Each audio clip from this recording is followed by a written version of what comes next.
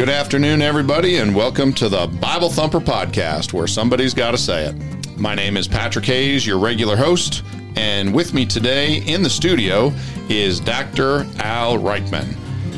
Dr. Reichman, how are you doing today?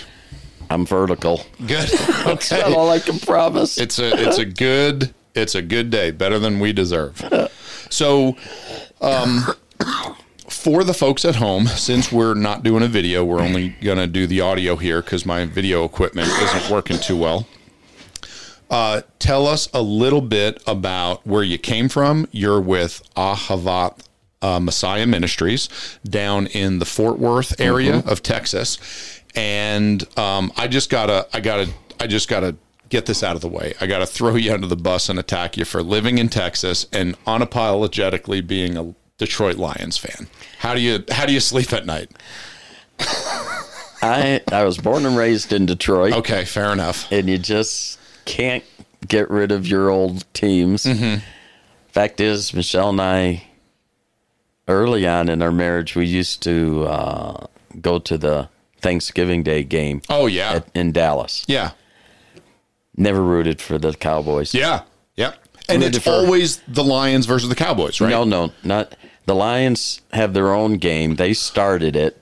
Okay. And then the Cowboys came along. And did a second game on Thanksgiving. Second game. Now they have a third one, a night game. So it's not as unique as it was when it was just the Lions against whoever, yeah. But they've been doing that forever. But so we'd go to the Dallas game. We'd root for anybody that came to play against them. The Cowboys, Except one year we were in the family seats because Michelle worked with a gal whose son was a trainer for the Cowboys.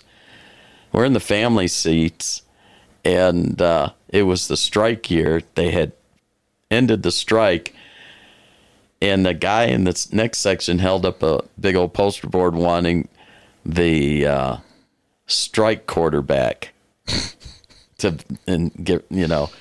and Timmy Newsom's wife, she's a little thing. She got up, she about ripped this guy to shreds. She's sitting like a row in front of us. I said, Michelle, root for the Cowboys. Yeah. It's not worth dying for today,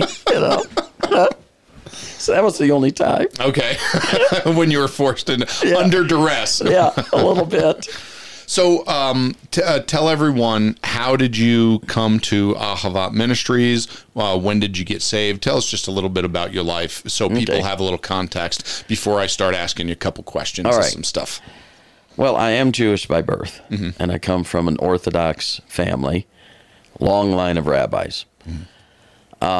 Just my immediate family is one thing, but then you go digging through the family tree, and we're just, you can't shake the family tree without rabbis falling out, and just all the way back as far as you want to go. And that's even before your family came to America? Yes. Okay. Yeah, and if you went back to Austria and did some research where my father's parents came from, and he came here as a Hasidic rabbi, you would no doubt find the son always taking the father's place in the community as the rabbi.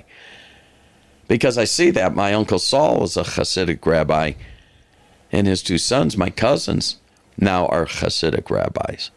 And so they just followed suit. And that's very common in that regard. So coming from that background, my father, at one point he divorced my mother, which is all but unheard of in Orthodox Judaism. But God had to remove the hindrance. He was the one that stood in the way. And eventually, because of this... Now, with the divorce, did you end up living with your mother? Yeah. Mother. Okay, got it. And so she moves us back into the city of Detroit from the suburbs. Went to work, take care of her 5 kids. Wow. I make friends with a boy down the street. And then after about a year or so, he wants to win a trophy for Vacation Bible School. Okay. He never told me where he disappeared to every Sunday, but now he wants that trophy. And so I had no idea what Vacation Bible School was. I had no idea what church was, but he was my buddy. So that opened the door. And I was probably 8 years old, somewhere in that neighborhood. My 2 oldest sisters wound up going to youth camp that summer. They came home saved, much to Mom's chagrin. And then Mom let us do whatever we wanted to. But from there, I always say, because this kid wanted to win that trophy. Yeah. I got saved. My 4 sisters got saved. My mother finally got saved. My mother's parents, who disowned us, we didn't hear from them for like 10 years. And that was because of her coming to Christ? No, that's because... Of the divorce? Nope, because she was letting their grandkids go to that church. Wow. So we had turned from the faith in their eyes. Yeah. This was even before Mom became a believer. So they broke down, came back, started visiting. In their middle 80s, they finally got saved. They're immigrants from Russia around 1917. Right around the time of the revolution. Bolshevik Revolution. Wow. So then, and that's a story in itself. So then, because this kid wants to win a trophy, not only do all these get saved, my second oldest sister, she and her husband were in youth work for decades. Their youngest is in ministry. My third sister, she and her husband, he pastored independent Baptist churches in the St. Louis area, out in the rural areas. And their oldest is in ministry. And all of this because the kid wanted to win a trophy. One kid wanted to, He just... with Vacation Bible School, invited all of his friends so that he could... Never know what happens when you motivate people. Yeah. I get people all the time, I just don't think you should have to bribe people to to invite people to come to church with them. I said, you're absolutely right. I thoroughly agree with you. But how many did you invite to come this week? Yeah. And then they're swallowing their tongue. Yeah. I would literally pay people to come visit my church. Yeah. I have no problem with that whatsoever. If I could afford to do it, I would pay everybody to come visit one time. Got to get them under. When we were having a revival meeting when I was pastoring, I would get a Thompson Chain Reference Bible with a Morocco leather cover. Yep. Back in the early 90s, the thing cost over $70. That's an expensive Bible. But it's the best study Bible I know of. And I'd offer that to the one that brought the most visitors, and they said, but you have to bring at least 10. Sure. I'm not giving this away to someone who brings one person one. that squeaks in with their brother coming. Yeah. So they really worked. Oh, yeah. And they filled the place up. Yep. But souls got saved. People joined the church. Yeah. People got their hearts right. People hadn't been in church in years. Started coming again. Because I motivated them. Sometimes you got to. Yeah. Yeah. Paul talked about it. He said he's got all these crowns. He listed them waiting for him. That kind of motivated him. Oh, yeah. Yeah. So you're in Detroit. You get saved in your youth. Your sisters do. Your mom does. Yeah. And then where did you go from there? When did you feel like you were supposed to be working for the Lord in ministry? Yeah. In some capacity. Maybe tomorrow. No, I'm just still waiting for that youth camp. Still small voice. I finally did get saved as a teenager. And then a year later at youth camp. And Thursday of this week, the 9th, marked 54 years since I got saved. So at youth camp, I always say God laid a claim on my life. So I go down to the altar and I told the Lord, I said, I'll do anything you want me to do. I will not be a missionary. God said, we'll see. Got it. So then he just bugged me about it through the year. And then it really intensified. I mean, I kept making excuses. I said, look, what about my buddy Ronnie? I'm as good as Ronnie. If Ronnie's saved, I got to be saved. And a couple of weeks later, Ronnie got saved. Well, that's a dirty deal. And it went a whole year like this. I kept putting him up. God kept knocking him down. So finally I tell, after I got saved, and then God's dealing with me like this about ministry. And I said, all right, youth camp's coming up. They never do anything at that youth camp about missions. And that's what's my one holdout. Sure. It's your line in the sand. You want me to surrender to missions, have them do something at that camp. The first night. God didn't wait until Tuesday. He didn't wait until the last night. The first service of that camp, Monday night, there's like 1,000 of us in that tabernacle. It's like an outdoor kind of tabernacle thing.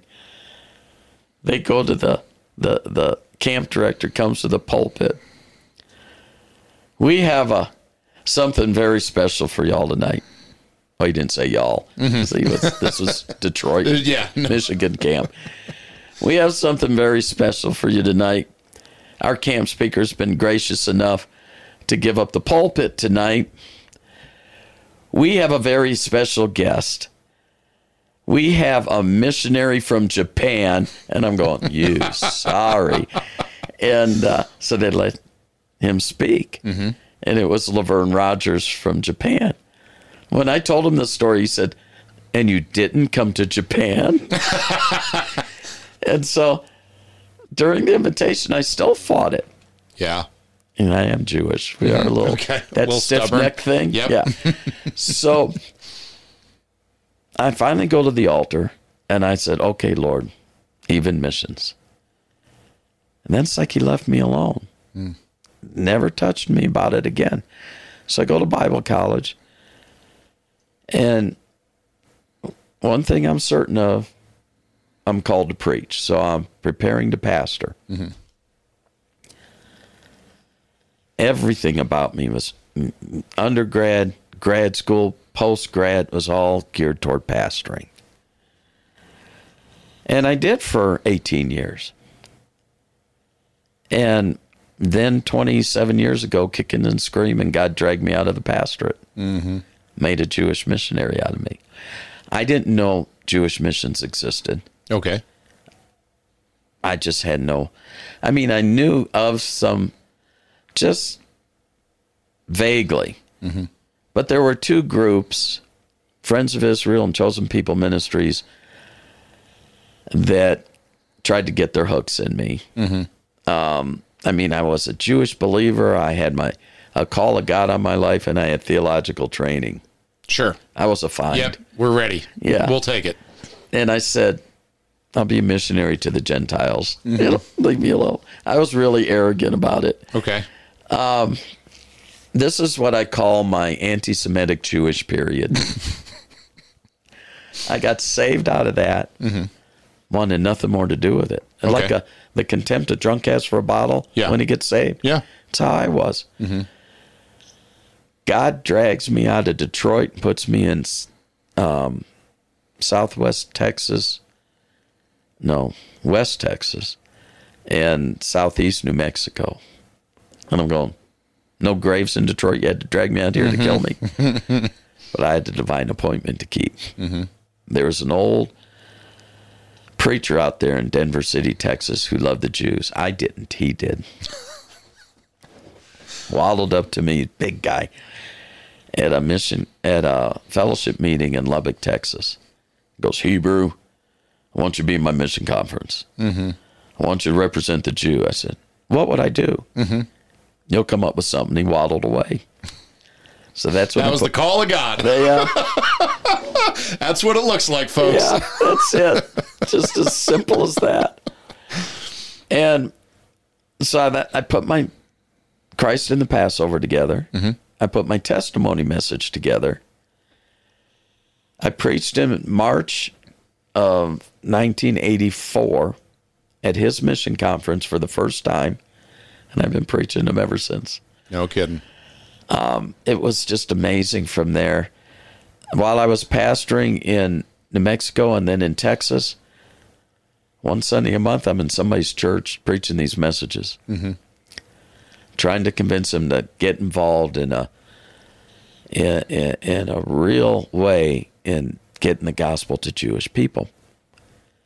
Then I get to Chicago, and that church was 100 years old that year when I got there.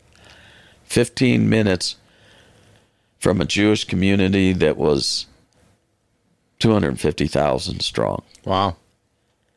In 100 years, they didn't invest one red cent in that Jewish community where the gospel is concerned. So I called Mo. I need to establish Jewish missions in this church. But if I try it myself, they'll think it's self-serving. I think if you came into the mission conference, we could get this done. So he did in the fall. And our faith promise went from 30,000 to 50,000. And then we started Jewish missions at 5,000. And over the next 5 or 6 years, had I stayed 3 more weeks to take them through the next mission conference. You gotta remember, this is 1996. We'd have gone to $125,000 faith promise. It's a lot of money. And about 30,000 Jewish missions. But God started troubling my nest. And we went to Israel on tour with the ministry we were supporting so heavily. And the vice president of that ministry and his wife were on that tour. They were looking for me. We became good friends real quick. In the hotel room one night, Michelle says, "You won't believe what Kathy asked me today." I said, "What?" And she asked me, "Do you think your husband would ever give up his pulpit, go on the road full time for our ministry?" She said, "Not a chance." Okay. 6 months later, I'm on the phone. "So, Bill, what are the opportunities for a guy like me in a ministry like yours?" Wow. And the more we talked, everything lined up. Yeah. So January 1st, 1997, I went on board with Chosen People Ministries. We were with them 16 and a half years. And then July 1, 2013, so coming up on 10 years, God throws me out of my comfort zone again and led me to start Athavath. Athavath is a Hebrew word for love. So Athavath Messiah Ministries, love Messiah Ministries. And then our task, take the love of Messiah to Jewish people. And it's been an incredible thing over these 10 years. Now, the Jewish communities that you are reaching are predominantly in America. Is that correct? Yes. Okay. And you are focusing on who's closest, which is what we call the DFW, the Dallas-Fort Worth area. Right. Which, how big of a population of Jews live in that area? We'll probably get some pushback on this from people that make assumptions. Sure. We don't have a defined Jewish community in the Metroplex because we don't have the Orthodox. Okay. Is that where a Jewish community is going to be centered around and grow from there? You'll start with an Orthodox community, and then you'll have more liberal Jewish communities kind of... Not so much, because if you're Orthodox, you're Orthodox. If you're Reform, you're Reform. Okay. So one doesn't grow out of the other. Got it. Okay. We have Reform and Conservative throughout the Metroplex. Okay. We have a spattering here and there of a few Orthodox. We have a few, some Hasidim, but not very many. Can we go back one step? Can you define for folks at home the difference between Orthodox and Reformed? Yeah. Because a lot of folks probably don't. We need a starting point. Right. There are essentially 3 main denominations within Judaism. The first Today. one, today. Yeah. The first one branches into two. So you have the Orthodox. The Orthodox believe we're responsible for every bit of the law of Moses. As written, that we are familiar with as Christians, that we read about Yeah. in the Tanakh, or in Right. the Pentateuch, we should say. Plus, I always get the oral and the written law. There's about 1,000 that the rabbis added to it, really to protect you from violating the actual commandment. So there's 613 of these things, and they believe we're responsible for every bit of it. Therefore, they live within walking distance of their synagogue. That's why you see an Orthodox synagogue. That neighborhood is an Orthodox neighborhood. Sure. You're going to have Orthodox grocery stores. You're going to have Restaurants. everything. The Everything's lifestyle with yeah. the community is centered around the synagogue. And then some, you'll even see, you'll look up and you'll see this cable Yep. surrounding the community. I'm familiar with it. And the reason for that is there is a Sabbath day journey limitation. But that's outside your home. Inside your home, you can walk as much as you want. Yeah. Inside your home, you can pick something up and carry it. Yep. Outside your home, you really can't carry anything on the Sabbath, and you can only walk it's like 2,000 paces. Yeah. Can only travel so far, and the rabbi has determined that and put up a literal boundary. Well, it's not that. That designates your home. So inside your home, you can walk as much as you want. So inside, wherever you look, you can see I'm inside this cable. Yeah. I'm home. Yeah. And this is in a city community. You will see this. Yes. And when that cable breaks, they have to have a rabbi get up and repair it. Well, he has to oversee and Yeah. consecrate it. Yep. It actually broke in Dallas. So now it caused some damage. Now they just have a ribbon. Okay.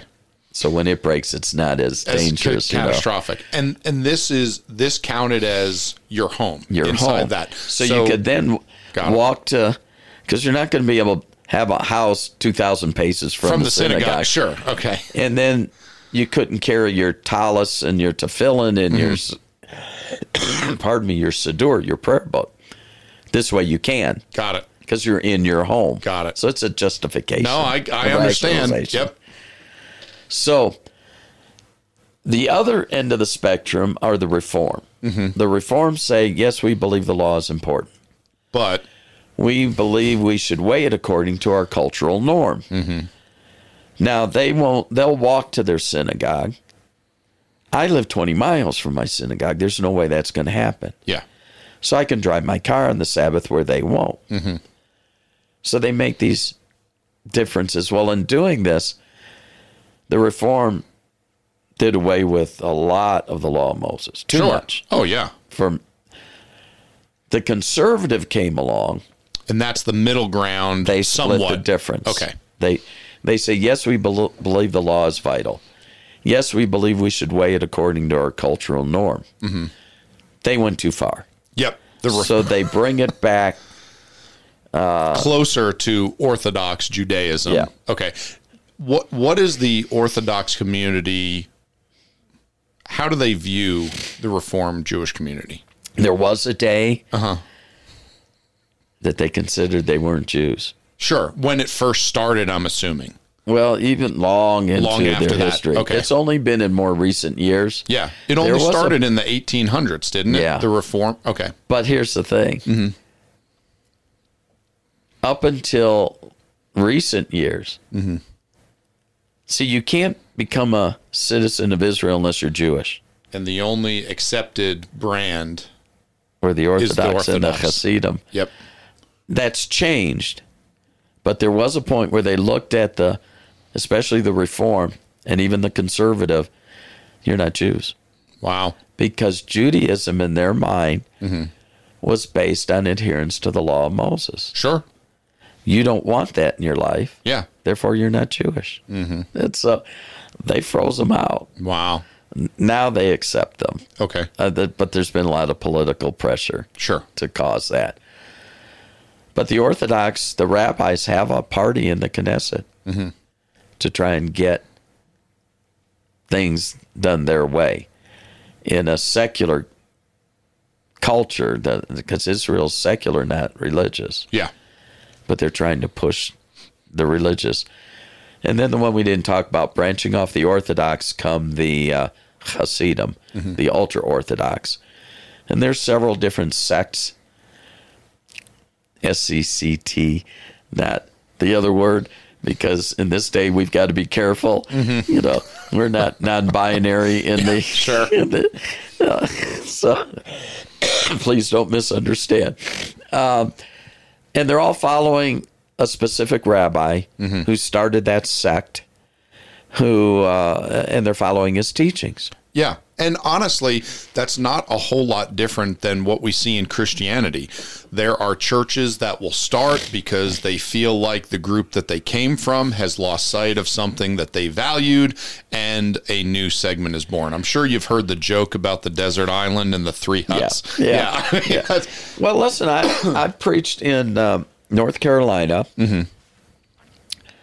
for churches that are known as the original Free Will Baptist. Okay. And they did exactly this. They severed from the Free Will Baptist, believing the Free Will Baptist veered off into the woods. Yeah. And so that's why they're original Free Will Baptists. They're holding to the original tenets of their... Yep. But, you know, and so there is that difference. And as a original Free Will Baptist, you will not pastor a Free Will Baptist church. Yep. Or vice versa. You, in order to pastor in the original Free Will Baptist, you must be ordained in an original Free Will Baptist church. Yes. Sure. And then their ordination council remains basically your authority throughout your whole ministry. It's a whole different structure. But they do that to protect their movement from drifting off and again. ending up with what we see in American modern day Christianity, which is a pretty broad spectrum, half of which, you know, conservative Christians look at and say, I don't see the Christianity there. You know, it's just a social club, and you happen to have a Bible somewhere. Yeah, not that I've ever seen it. It's not all that important. Yeah, it's like window candy, window dressing. Okay, so since we got into a little bit of the history of Judaism, so I had a question. When I read through the Old Testament, I read through what I would call, and maybe inaccurately, Mosaic Judaism. And then it seems like by the time we get to the New Testament, the time of Christ, it seems like the Jews had drifted away from that to some degree, and Christ was pointing out the differences and kind of where it went awry. Is that? Yeah, you're on the right track, because what people need to understand in that realm, they think of the high priest as being the most spiritual man in all of Israel. And in the era you're speaking of, we see the drift that you're talking about no more clearly than where the high priest is concerned. It became so political, he actually bought the office. Wow. So Caiaphas was the least spiritual, probably, in all of Israel, but had all the power because his family had the wealth to be able to purchase the office. Had nothing to do with serving God. This is why then that they and the Pharisees and Sadducees, this is what would give them liberty to give Saul of Tarsus the edicts the signed orders from the Sanhedrin, signed by the high priest himself, to go and persecute, Hunt imprison, down. Yep, beat, put to death any Jewish people found following after this one Jesus. Because that, and we have this problem still today. They were so threatened by Jesus. If he is right, we're out of business. Yeah, everything we built our life around is no longer of consequence. All the glorification that I get, all of the everything, all of the clout that I have in the community goes away if he's right. So they fought against him vehemently.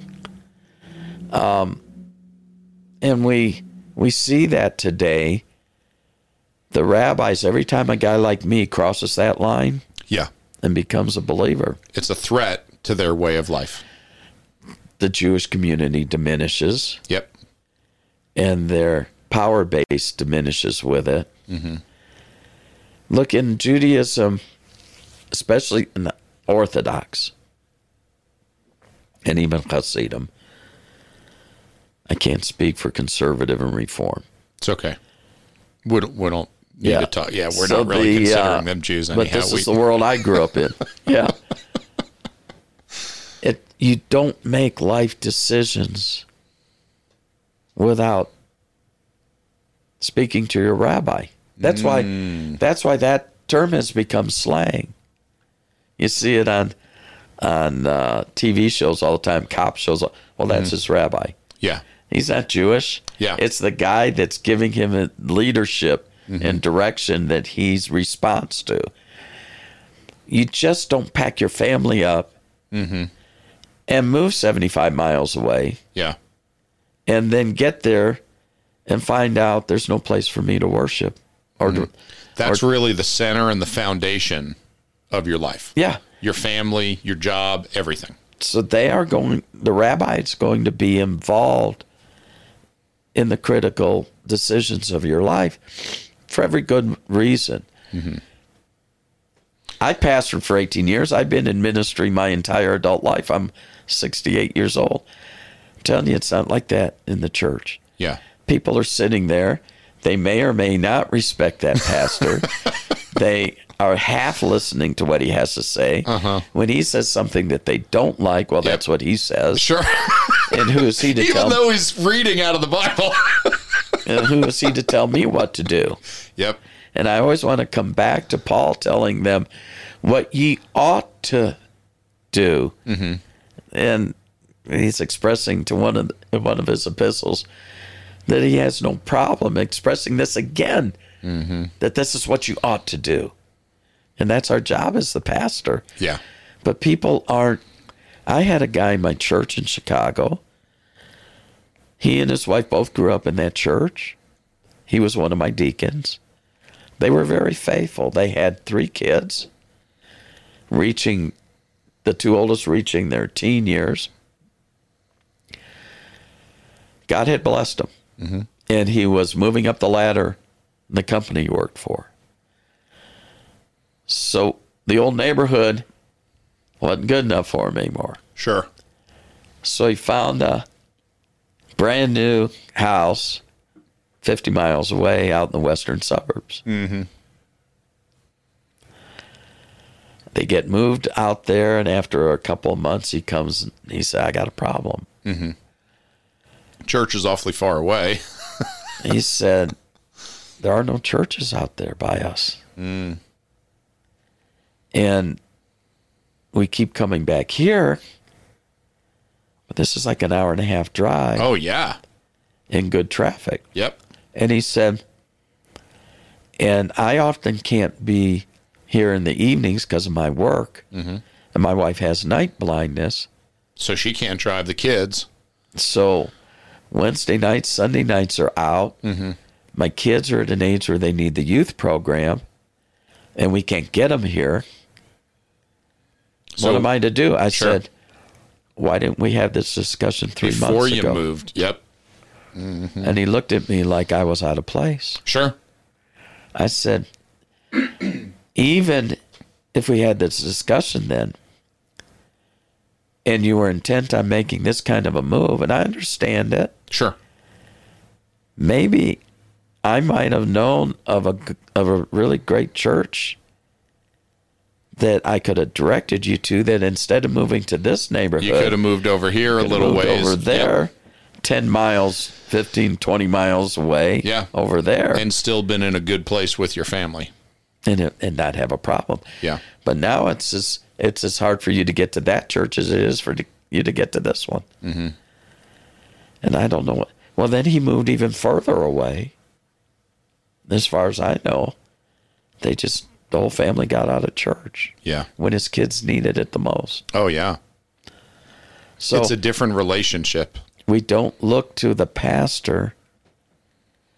It's like he doesn't have any business meddling in my personal life. Yeah. That's what, what part of your life is not spiritual? Sure. I mean, Yep. if raising your family is not a spiritual, godly concern, what is it? Mm-hmm. If your profession is not a spiritual and godly concern, what is it? Then the Bible's not right when it says, whatsoever thy hand finds to do all to the glory of yourself. Yeah. Don't do all to the glory of God. Yeah. Trust in him in all thy ways, and he shall direct thy paths. Not the ways that, seem convenient. How about my ways are not your ways, neither are, Your thoughts, my thoughts. Yeah. Yeah, it's not going to make sense. Just so you know, when God tells you his will, it's going to be different than the way you want to do it. Yep. So get ready. And personally, I love that neighborhood. I'd move back to that neighborhood tomorrow if God would let me. Yeah. I never enjoyed living anywhere more in all my life than in that neighborhood. Yeah.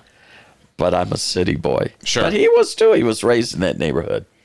We went over this in my church a couple weeks ago, and I brought the point up to people. I said, look, every Christian in every church, for the most part, thinks that they're a pretty good Christian. I said, and really what it comes down to is maybe you obey God 80% of the time. But realistically, you determine your Christianity on the 20% that you disagree with God. Yeah, that's an idea. And what do you do then? You can't just obey God when you're in agreement with what God says and then disobey him every time you find fault in what he says. Because if that's the case, then you are 100% disobedient. Because really, you're just going off of what you feel like anyhow. Well, it's where, when you bring it into the realm of the Mosaic law, James 2, verse 10, if you keep the whole law, yet offend in one point, you're guilty of all. Mm-hmm. And he's not talking about 9 out of 10. Yeah. He's talking if you keep 612 and fail in the 613th, you're guilty of all 613. So God doesn't want 80% of you. Yeah. He wants all of you. Mm-hmm. And I like the line, there's an old song, and I can't remember the whole song, but it goes, this one line in it goes, if he's not Lord of all, he's not Lord at all. Yeah. And we've moved so far away from that in our thinking. Mm-hmm. And we just believe that, like I was with God, I'll do anything but. Yeah. And God was not satisfied with that. Yeah. He wanted it all or nothing. And, It seems like nowadays people have this idea that, well, God's my buddy. He'll understand when I don't, obey him, and I'm a pretty good guy overall. These couple important decisions, he'll get over it, and they miss the point. They do. And then coupled with that is making allowance for that pet sin. And we go, hey, that's just how I am. Yeah. God loves me. Yeah. So God's got to accept that. Mm-hmm. Show me anywhere where God accepts it. Yeah. He didn't accept it with Cain. Or Nadab and Abihu. Yeah. He doesn't accept this sort of thing. No. And you've convinced yourself that he does. Mm-hmm. But if you'll get into the Bible and get out of your own head mm-hmm. and get into the Bible, then you'll find you're treading on dangerous ground. Yeah.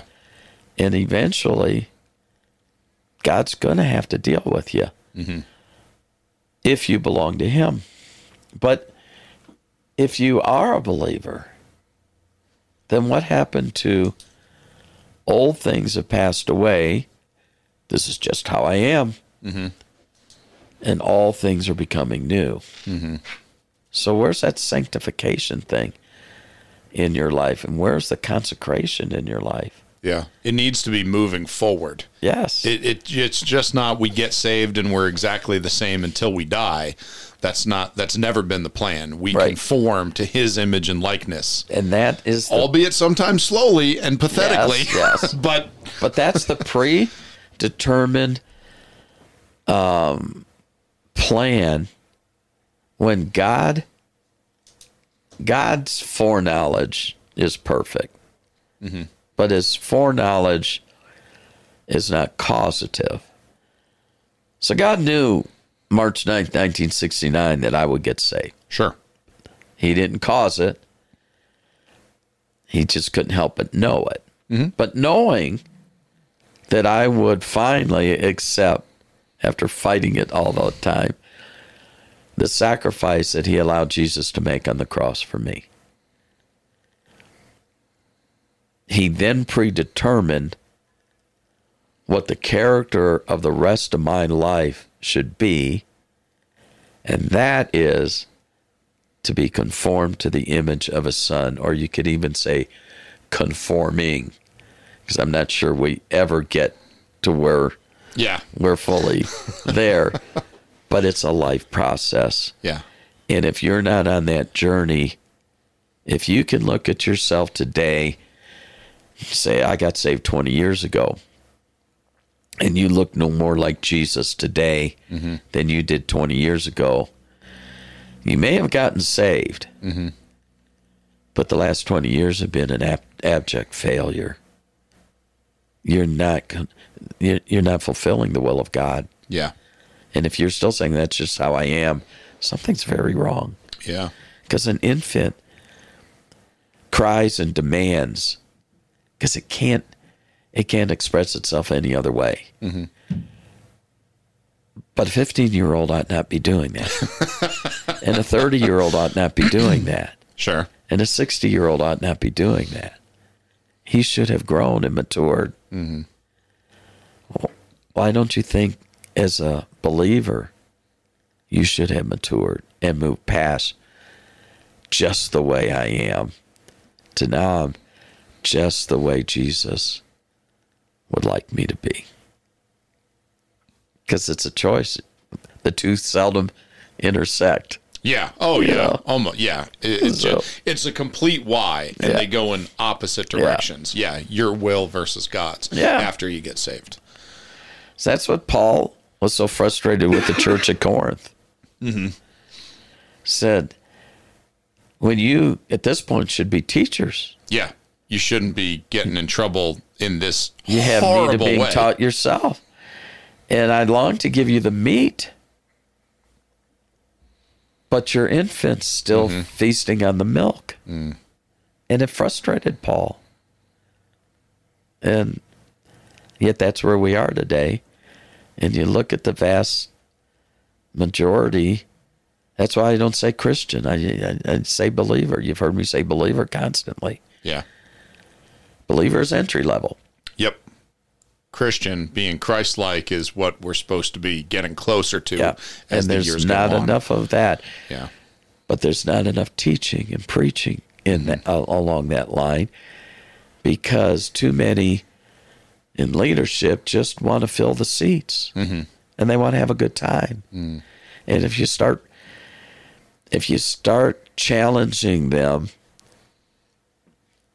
and making them uncomfortable in the life they're living and provoking them to growth, that they don't really naturally want to do, I may not have as many people in these seats. Oh, yeah. You're going to lose someone. So, therefore, we just pat them on the head and tell them they're nice folks and God loves them. Don't forget, Jesus loves you. And go out and cheat your brother. Yeah. And live your life. And do whatever you want. Follow your heart. Yeah. Oh, if there's ever a saying that makes blood shoot out of my eyes. No kidding. The heart is deceitful above all things and desperately wicked. Who can know it? Mm-hmm. But I just have to follow my heart. Yeah. This is, oh, man. Just okay. I want to bring us back to what we were talking about with the Jews at the time of Christ. Yeah. There is a major disruptive event in 70 AD. What happened to Judaism at that point when the temple was destroyed, Jerusalem was destroyed, they no longer had that center for, their entire life? How did they reconcile being Jewish and being able to continue to be observant if, we're supposed to go back to this one city 3 times a year for these days, and everything is centered around this one town and this one building. And I mean, how did that, when it fell apart so massively, how did Judaism pick up the pieces and say, okay, we're still Jewish and this is how we're going to be observant and carry on? Good question. Well, they had synagogues already. Mm-hmm. The synagogue was just a meeting place. Yeah. And it really was a meeting place for even civil use in the community. But the synagogues now gained greater focus because that's all there was. Can't sacrifice. Sure. Priesthood is... You don't have the temple, so there's no need for the priesthood. Yep. Because the temple is gone. Mm-hmm. So the rabbis then change from what I'd say biblical Judaism. Mm-hmm. And now we have rabbinic Judaism. And rabbinic Judaism teaches this catastrophic event now shows us God is no longer pleased with sacrifice. Oh, that's what was the conclusion. To obey is better than sacrifice. Therefore, be a good Jew, keep the law, treat people well, you'll be all right with God. So they moved it from the necessity of the shedding of the innocent blood to liturgy and good works. And you hear it all the time. It's a mitzvah, a blessing. Yep. You have to, people all the time come to me and goes, and they're just shocked to tell me, I worked for a Jewish man. Mm-hmm. Never had anybody treat me better. I said, of course he did. He believes he is fulfilling God's purpose in his life. He's got to treat people well. Mm-hmm. It moves into other areas. Years ago, John Kerry was running for president. Mm-hmm. I stopped in to see my rabbi friend at the conservative synagogue there in Fort Worth. And he knows who I am. He knows what I am. Mm-hmm. And he welcomed me. We became great friends. He came to my Bible study, brought several of his people with him. I go to his Torah study. Mm-hmm. It was great. Yeah. He said, I'm glad you're here. Good to see you. He's a little bit verklempt. And he says, I'm just frustrated because the election's coming up. He said, I just don't understand why it is that my people, despite the fact that the Democrats' positions are completely antithetical to everything that we believe and hold dear. Mm-hmm. Along with the nation of Israel. Yeah. So he says, yeah, today it's worse. that way, the attitude toward it. So he said, I just can't figure out why that being true, my people just vote for the Democrat. And vote for him. I said, I think I have the answer. See what you think about this. As a rabbi, you teach your people God is no longer pleased with sacrifice. He said, yes. To obey is better than sacrifice. Yes. Therefore, you teach them, be a good Jew, keep the law, treat people well. You'll be all right with God. Yes, this is what we teach. Who has the social programs? And who's trying to get rid of them? Yep. And cause people to stand on their own 2 feet. And his countenance is falling. And his eyes are getting big. And I said, I have this overwhelming need. If I'm going to be right with God, I've got to treat people well. If I vote for the Republican, I'm voting to harm people who desperately need these social programs. If I vote for the Democrat, even though everything about him is abhorrent to what I believe, at least he's trying to help these poor people. So I vote for the Democrat so I can treat people well and I'll be all right with God. And he just, you're right. Yep. We've done it to our own people. I said, that's how I see it. And he confirmed it for me. And it's a hard thing to break. And they just, look, Hillary Clinton doesn't become the senator of New York State without the Jewish vote. Obviously, especially since she, surprisingly, I think she got 350% of the registered turnout. It was impressive. And yeah. I mean, I think the number was actually 100%. It was like, come on. I mean, the thing is, she gets the Jewish vote while during the campaign she is physically embracing Arafat. Yeah. The man who, just for our listeners, swore that peace with Israel was for them not to exist, to push them into the ocean, them into the sea. Yeah, that was peace with Israel. She's embracing him. And Arafat, who, by the way, the United Nations gave awards to, and he was awarded the Nobel Peace Prize, I believe. Okay, same guy. I just want to make sure I'm clear on who we're talking about. Yep. He and Yitzhak Rabin over the Oslo Accords. That Arafat never kept one bit of it. But anyhow, so she even ran against a guy who was born and raised in New York State and convinced the people that she knew better for New York State than a native of New York State did. Yeah. But she doesn't get there without the Jewish vote because of this one plank, the social programs. Yep. And you see it over and over and over again. And it's the rabbis inbred them into the people because they moved away from biblical Judaism. And now you have rabbinic Judaism, which doesn't match up. So this is how they justify it and move on from, but they want the temple back. And that's a great segue into what I wanted to ask next. There is still a segment that wants the temple restored and the sacrifices to start. Am I wrong? No, there's a huge effort in place to rebuild the temple. Every day we get a giant step closer toward that being a reality.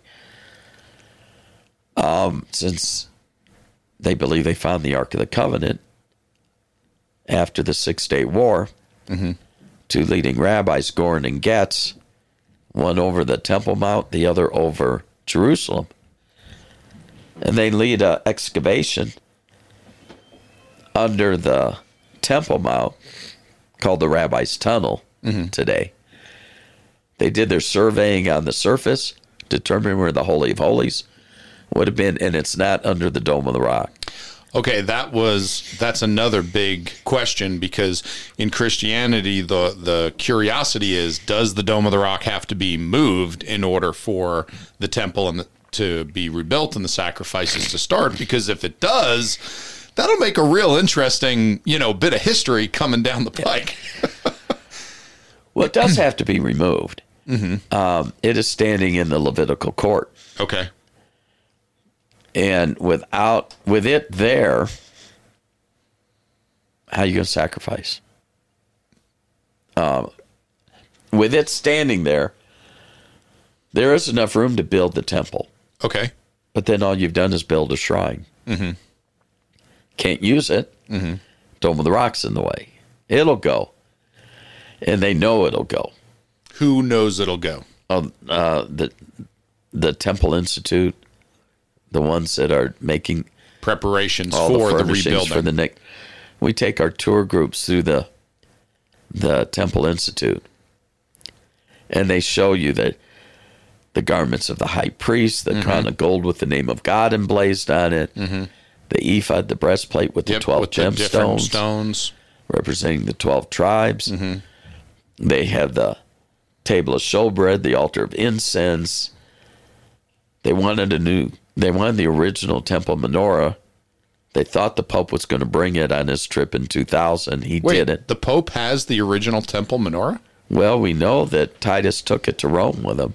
Oh, okay. So who else would have it? Well, I mean, I guess for me, I did, that's just my ignorance with history. I just imagined when Titus Aspasia came in and sacked Jerusalem and destroyed everything, I just assumed all of the implements were destroyed at that time. No, he took the spoils of war home in Rome. So this is Nebuchadnezzar all over again. He took everything with him when they took him to Babylon. Was important. Sure, which, I mean, let's face it, plenty of stuff in the temple was made of gold, so that's, all those things ended There up. is an Ark of Titus. Uh-huh. Stands between the Colosseum and the Roman Forum. Mm-hmm. Our guide, Michelle and I were in Rome, and we took this little tour of the Colosseum and all of this. And I've talked about this stone relief, and in it, it depicts him bringing the spoils of war. And it has him carrying the temple menorah. No kidding. How big was the temple menorah? Oh, 5-6 feet tall? No, taller than that. No kidding. So anyhow, I knew about this. I've seen pictures of it. I guess I never paid attention to where it was, but I talked about it in several sermons. We're standing there. It's like 3:30 in the afternoon. It's hotter than hot, and you're worn out, right? Yeah. And I'm half listening, and all of a sudden the guide says, and of all things to have, he explained, when an emperor returned from a campaign like this, victorious, they built an ark like this to him. Okay. And of all things, there's a Jewish menorah on here. And I went, oh, you're kidding. I looked in there, I got inside it and looked at, and there it is. What I've seen pictures of, what I've talked about in the temple menorah. It doesn't have the Ark of the Covenant. You didn't know it existed. Yeah. Didn't know where it was. Well, and that's been missing since the Babylonians took the Jews away captive. Well, it was... Or I don't know if missing is the right word. In the list of the things that were taken away by Nebuchadnezzar, the Ark of the Covenant and the mercy seat were not listed. Right. So the assumption was it was hidden, so that it would not be taken away. The Talmud tells us that Solomon built a chamber, and it was 60 feet beneath the Holy of Holies. Mm-hmm. And this was to hide the ark in case of siege. So this is why no imposing army coming in could get to it. They didn't know it existed. They didn't know, if they knew it existed, where it was. Mm-hmm.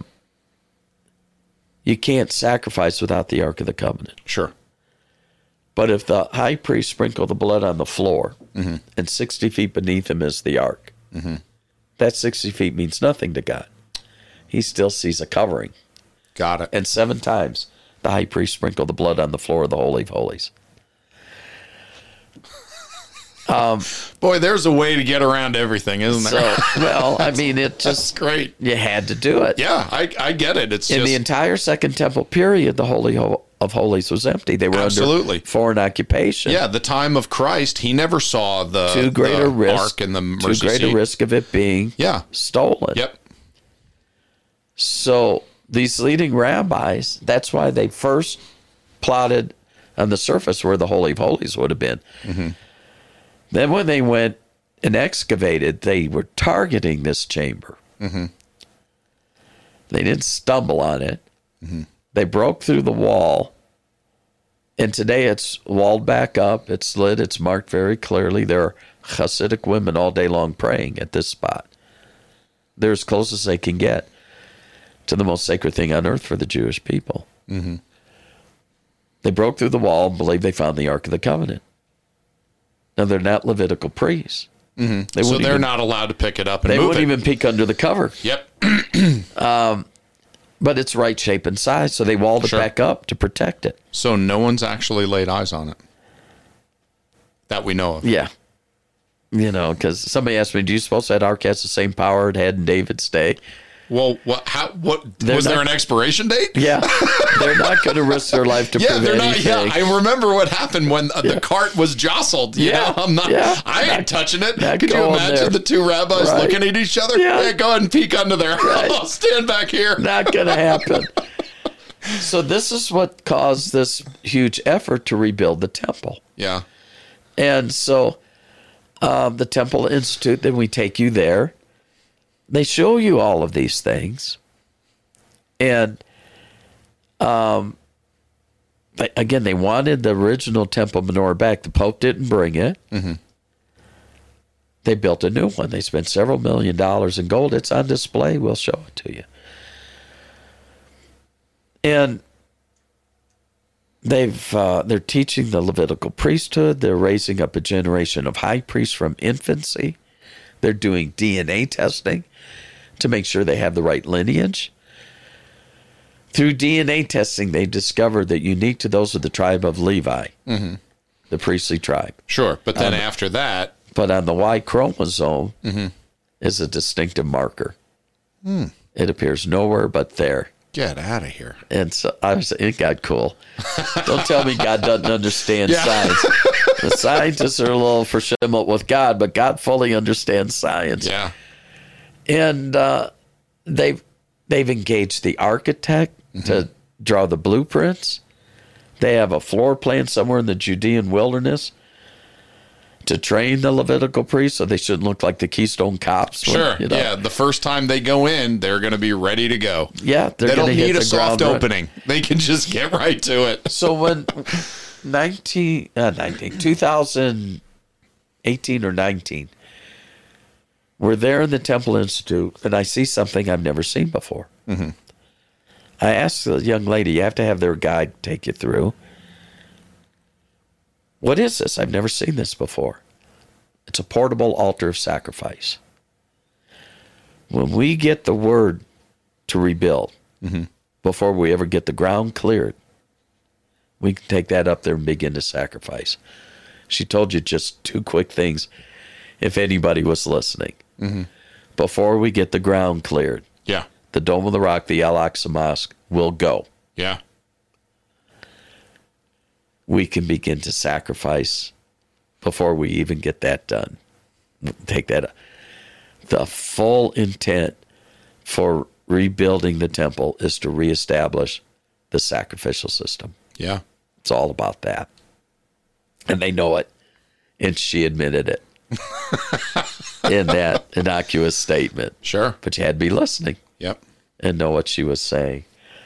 So, your question about how this can happen, because it would be a cataclysmic event. Obviously, geopolitically speaking, it would make the news. Yes, yeah.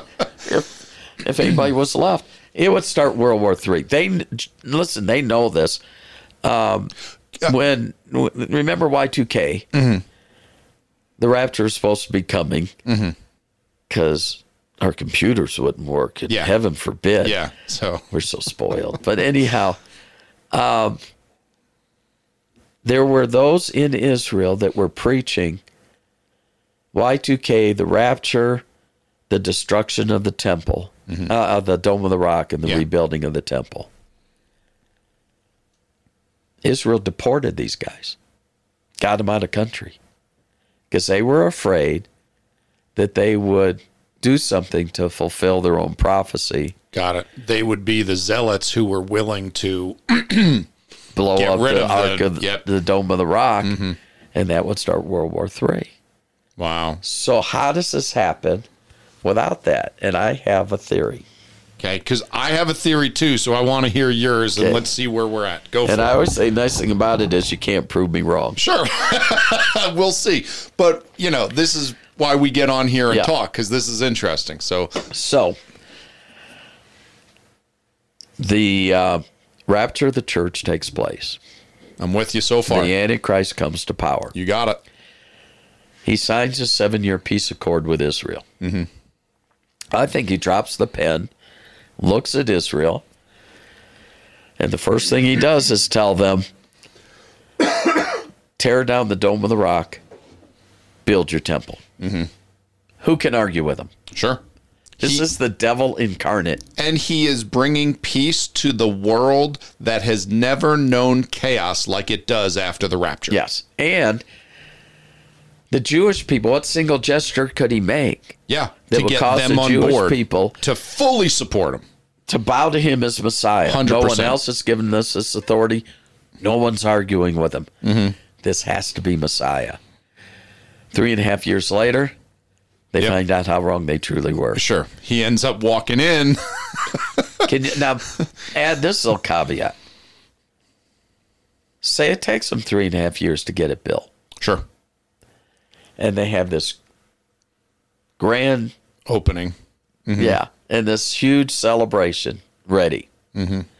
Go back and read the celebration in dedicating Solomon's original temple. Oh, it was massive.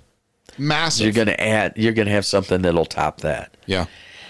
They march in to the temple for the first time since 70 AD. Yeah. All the expectations are just only to find Antichrist has already desecrated it. Yep. What a crushing blow. Mm-hmm. And it will drive them to the mountains, knowing how wrong they were. Yeah. To accept this guy as Messiah. Yep. I think it could play out just like this. See, I've often said the same thing. The only event that could cause enough chaos to allow something that radical to happen would be the rapture. The bride of Christ disappears. And so many people don't understand what that means. You have pilots that disappear and planes are crashing to the ground. You have every pregnant woman on earth, the baby is gone. Yeah. Okay. Every person whose sins have been blotted out disappears. You have world leaders, you have judges, you have law enforcement. It would be such chaos so fast. And that is what will usher in the Antichrist. Someone that will, because when there is chaos, people look to strong leadership. Somebody has to rise up and say, follow me, I'll make sense out of this. You got it. How did Hitler come to power? Because of the Weimar Republic, and Germany was in such chaos that he said, I will give people a job. I have the answers. I can save the country. Yeah. And everyone said, okay, we're willing to give it a shot. Let's follow this guy. Yeah, and somebody asked me, or somebody came to me, it may have been last night, and they said, they were talking about somebody that they knew was telling him he knows who the Antichrist is. And I said, well, the thing about this is, I don't even believe the person who will fill that role knows the role they're going to fill. Mm-hmm. I don't even think, whoever the Antichrist is going to be, I don't believe that person knows that it's them. I agree, and I have a follow-up question for you about that, but please continue. Remember when Jesus goes into the upper room? Mm-hmm. When Judas goes in the upper room that night, I don't believe for 1 minute he knew the events he'd be involved in that night. Sure. There's a phrase in the account. I hate to say story because then it sounds fictional. I get it. There's a phrase in the account that says the devil entered Judas. Then he went out to prepare to betray Jesus. The devil hadn't entered this person yet. Correct. So no one knows who it is, even that person.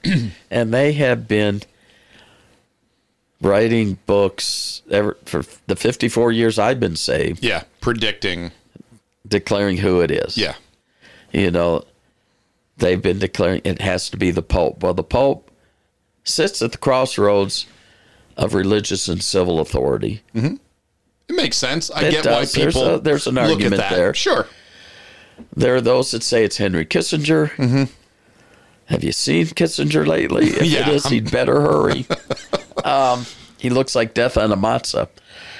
And they say this because he was arguably the second most powerful man in the world under Richard Nixon, and he was Jewish.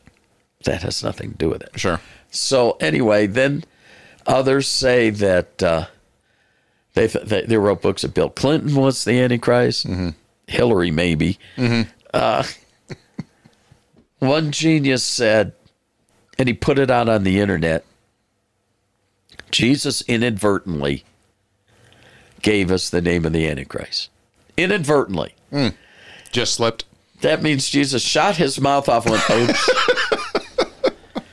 That's not the Jesus that I love and worship and follow. Yeah. I don't think it's an eternal existence he ever went, oops. Yeah. You know. So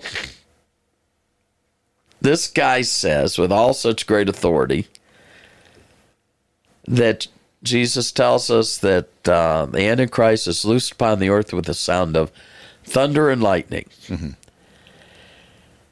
And without any credentials linguistically, the guy claims in the Hebrew, the word for lightning is barach. Oh, okay. See where this is going? Oh, yeah, sure.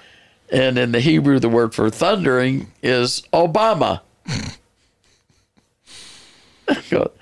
And the only thing worse than this guy putting this out there are the people that pick it up and run with it.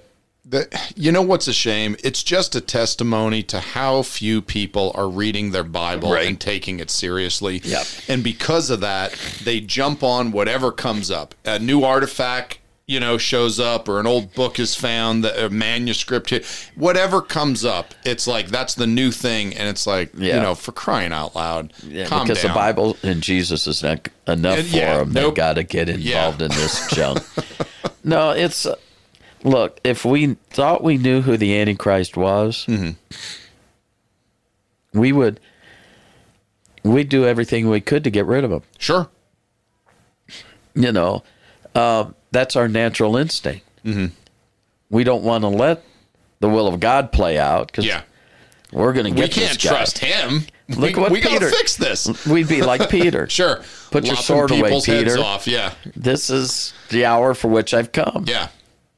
Yeah, weren't you paying attention just in the last week? Yeah. Forget about the last 3 years. Exactly. This last week.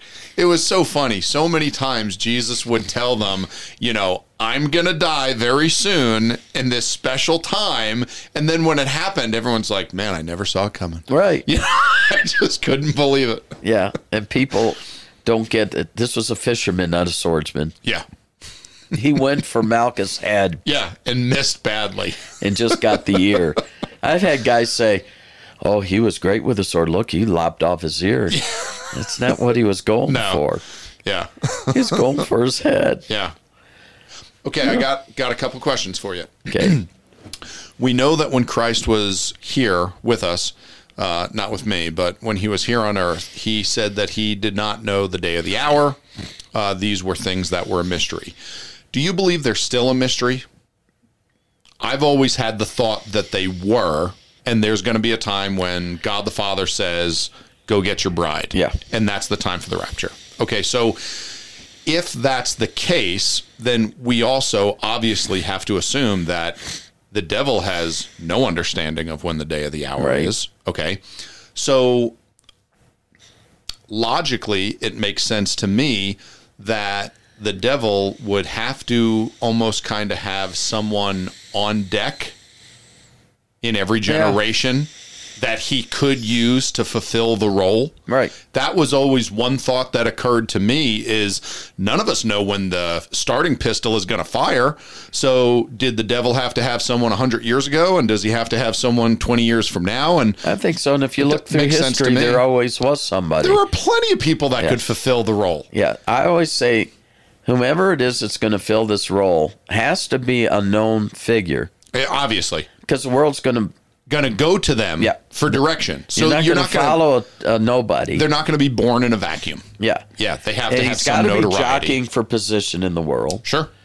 But you're right. I mean, it's got to be the devil, and the devil has no new tricks. No. So there's nothing for the devil to have somebody in every generation that can potentially fill this role. And we've seen world leaders. We've seen people in all ages. I mean, we always want to equate Antiochus Epiphanes as a type of Antichrist. Sure, and that makes sense. I mean, we saw what he did. You know, he fulfilled some of the same things that are going to happen. I get it. You know, there's a lot of holes in those theories, obviously. Yeah. You know. Yeah. I mean, Joseph Stalin and Adolf Hitler, you know, guys like this. And then throughout world history, you've always had somebody but you're looking at a day and age now because of the technology. Yep. That, you know, back in the 70s, even the 80s, we couldn't comprehend how it would be possible for Jesus to return and every eye behold him. Yep. There's technology statements and prophecy that we couldn't have comprehended. And then Elvis did his concert from Hawaii. Yep. And the world, no matter where you were able to see Elvis on your television. Yeah. That was groundbreaking in every possible way. Yeah. And now they're handing out smartphones in every third world impoverished country on earth. Yeah. So we have the technology in this day and age that we didn't have even 50 years ago.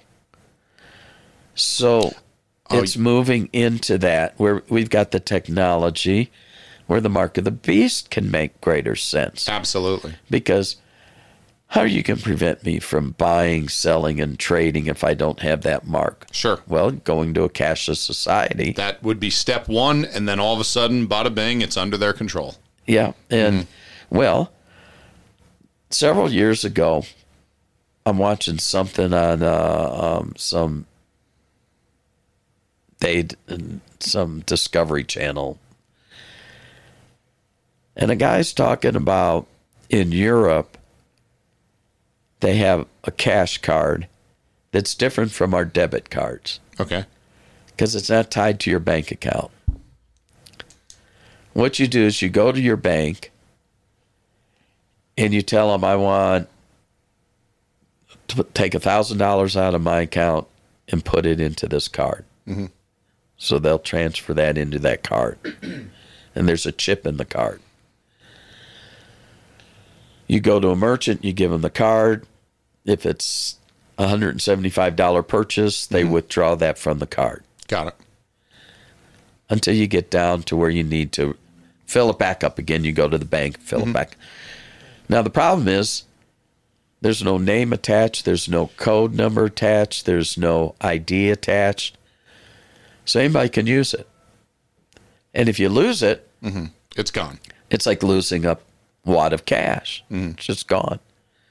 Then the guy goes, but if they took that chip and put it in your watch. Sure. Now it's a lot harder to lose. Yeah. Screaming, Michelle, come here. And she will never come when I get excited about something like that. It means nothing to her.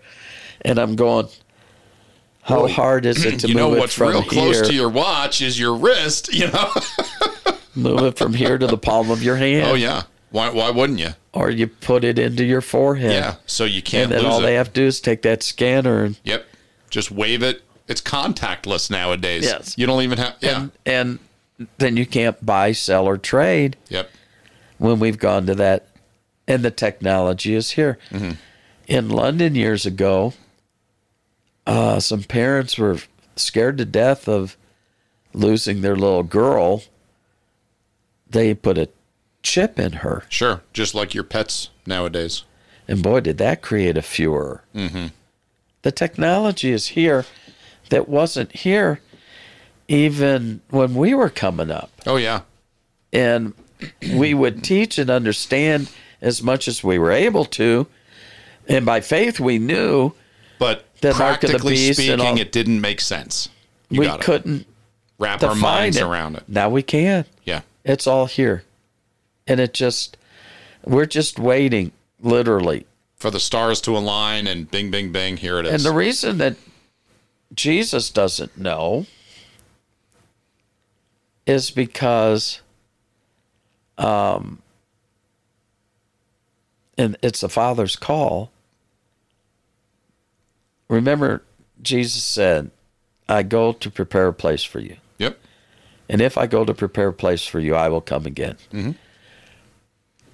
That place he's preparing is the wedding chamber. Absolutely. Jewish wedding feast that we... Yeah. Yep, and I go through all of this in my Christ and the Passover. Okay. And he picked out his bride. Mm-hmm. He paid the contract price. Yep. They're already betrothed. Okay, yep. So it would be as if they're married. A divorce would be needed to separate. Right. It's not going to happen. Right. Okay. Goes home to his father's house, builds the wedding chamber. Yep. Waiting for the father to say. When everything meets with the father's approval, he comes and tells his son to go get his bride. Go get your bride. It's his call. It's his house. Yep. Jesus didn't say, in my father's house are many mansions. If it were not so, I would have told you, I go now to prepare a mansion for you. Mm-hmm. It's not what he said. Yep. I go to prepare a place for you. Mm-hmm. And I know, look, I'm going to lose the literalist here, but hang with me. I go to, in my father's house are many mansions. The word mansion, yes, it's a legitimate translation of that word, but the better translation is dwelling place. Mm-hmm. In my Father's house are many dwelling places. I go to prepare a place for you. Mm-hmm. That makes great.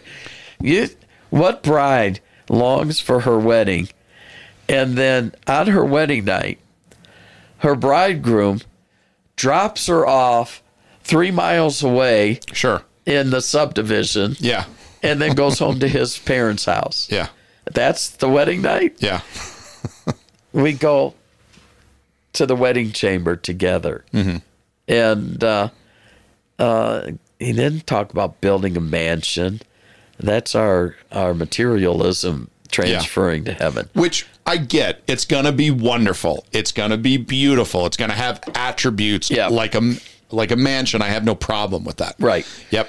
But it shouldn't be our focus necessarily. Jesus should be. But anyway, so he's building this in the Father's house, this wedding chamber. So he gets to make the call. Mm-hmm. It's not the Son's decision. It's the Father's house. Mm-hmm. So that's why Jesus said it's not for you to know or for me to know. When the Father's satisfied, he tells his Son to go get his bride. But I just want to throw this out because I'm meddlesome.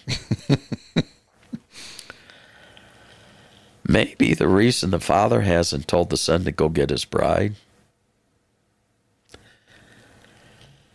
this seems to be the only bride in all of man's history that before the wedding seems to be ashamed of her bridegroom. Mm. There doesn't seem to be a lot of desire for that bridegroom to come. And a lot of people that claim to be saved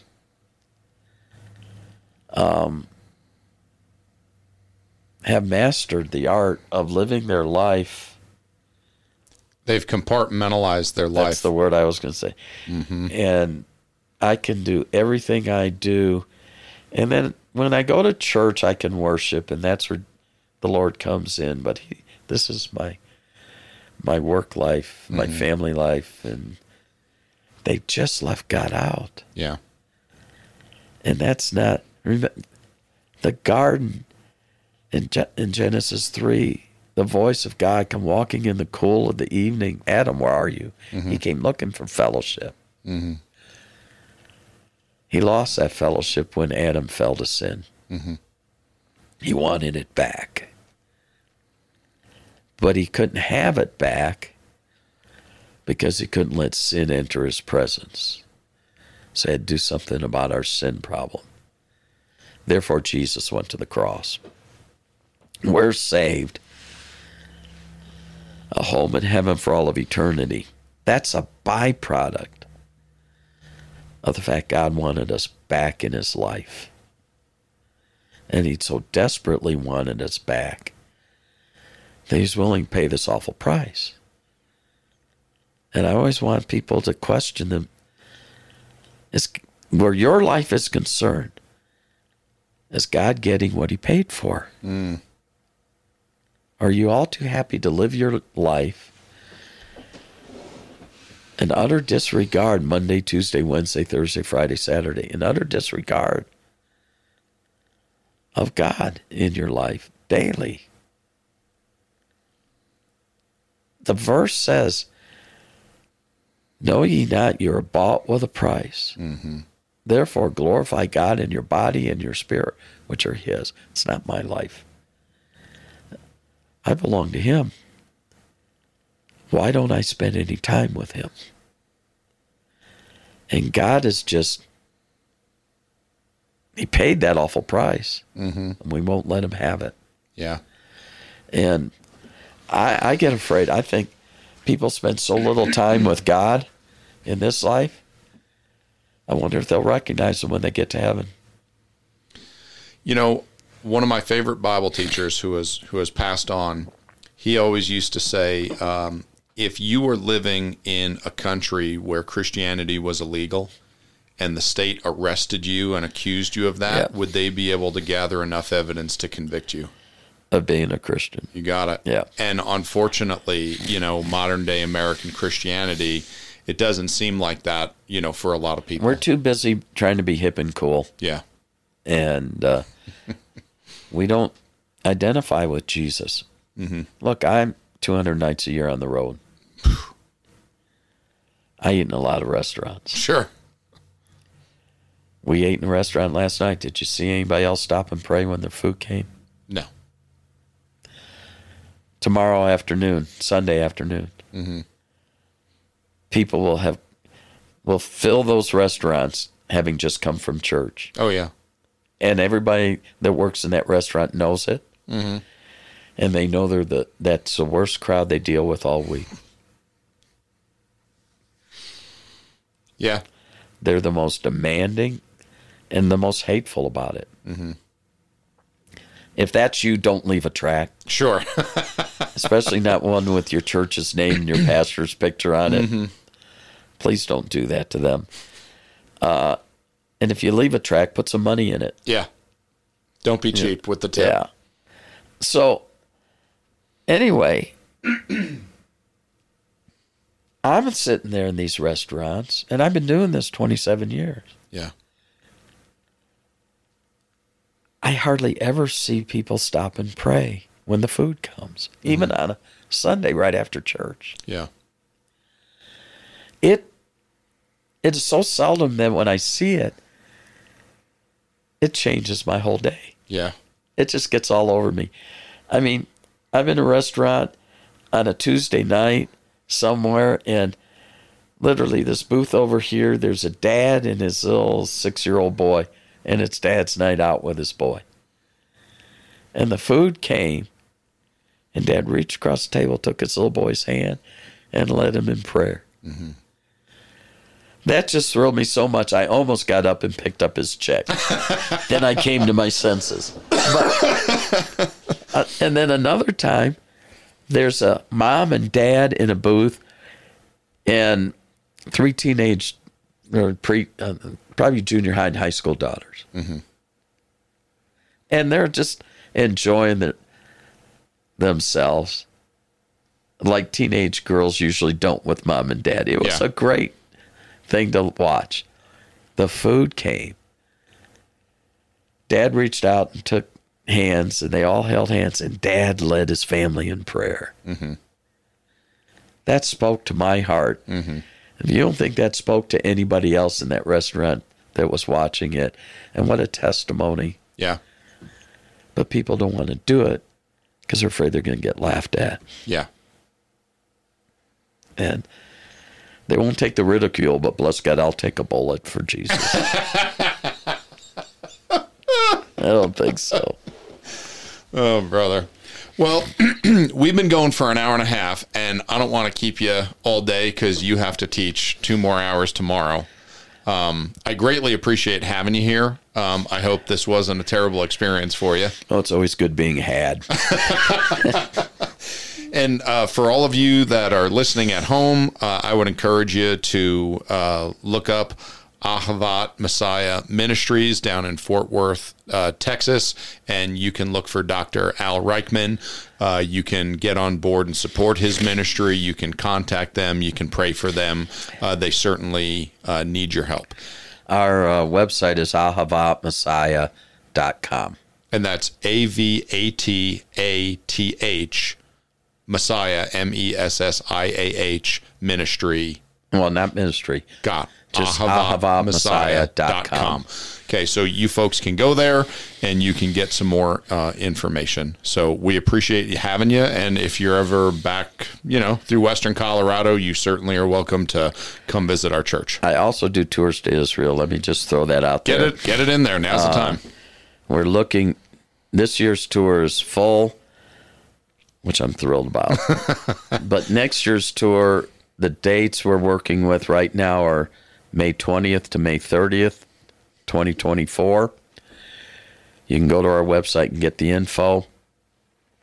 And it's going to say 2023. We haven't updated the website yet. But you can make your deposit through our website using PayPal. And any deposit I get at this point, I know is for 2024 because it all comes directly to me. Mm-hmm. And then I'll send you an email and welcome you to the tour with some more info, that kind of thing. So I'd love to take you with me. I promise it's a life-changing event. Yeah, and that's how we ran into you, was my friend, Pastor Darren Crow. His wife was on one of those tours, got to meet you, came home, chewed her husband's ear about how great it was, and here you are visiting us in Western Colorado. Right. And she had her friend Rachel, I think they have a bike shop downtown. Yep, Brown Cycles. Yep. And she was first one to sign up, and then she asked, and she's got a really good friend, her pastor's wife would like to come, and I said, sure, we've got room for her. Mm-hmm. And so they came, and they were a really great blessing on the tour. And yeah, that's how it came about, me being able to come here, because I'd never been on this side of these mountains, only Denver and Colorado Springs. Oh, I'm sorry to hear Pueblo. that. Yeah. But and Greeley and going up and down the Front Range, but never been back over here. Though, as we talked last night, I keep close. Yeah. Dangerously close. Yeah. But that's another story. Yeah. Well, I appreciate your time. This was wonderful. And, if I'm ever down near Texas, of course, it's going to be tough timing because you're all constantly on the road. But I'd definitely love to visit and, have this chat again. So This was great. Okay, everybody, you can usually find us live every Sunday night, 7 p.m. Mountain Time, 8 p.m. Central. All you got to do is Google the Bible Thumper podcast, and you'll find us, our YouTube channel, our Facebook page, and then you can find us on Spotify, Apple, Google, wherever you download and listen to your podcast. So we appreciate having you, and check in with us this Sunday night as Zach and I are going to get together, and we're going to talk about everything we learned from you, Dr. Reichman, over the last 3 days. Yeah. Well, it's just easy material, so it's going to be fun because Zach and I were having a good time last night chatting about what we learned. So tomorrow morning, I'm doing my testimony message in their morning service. Yep. Yeah. I'll be there with my kids. Good. Yep. So we'll see you again. Okay. Have a good day, everyone. Thanks for listening.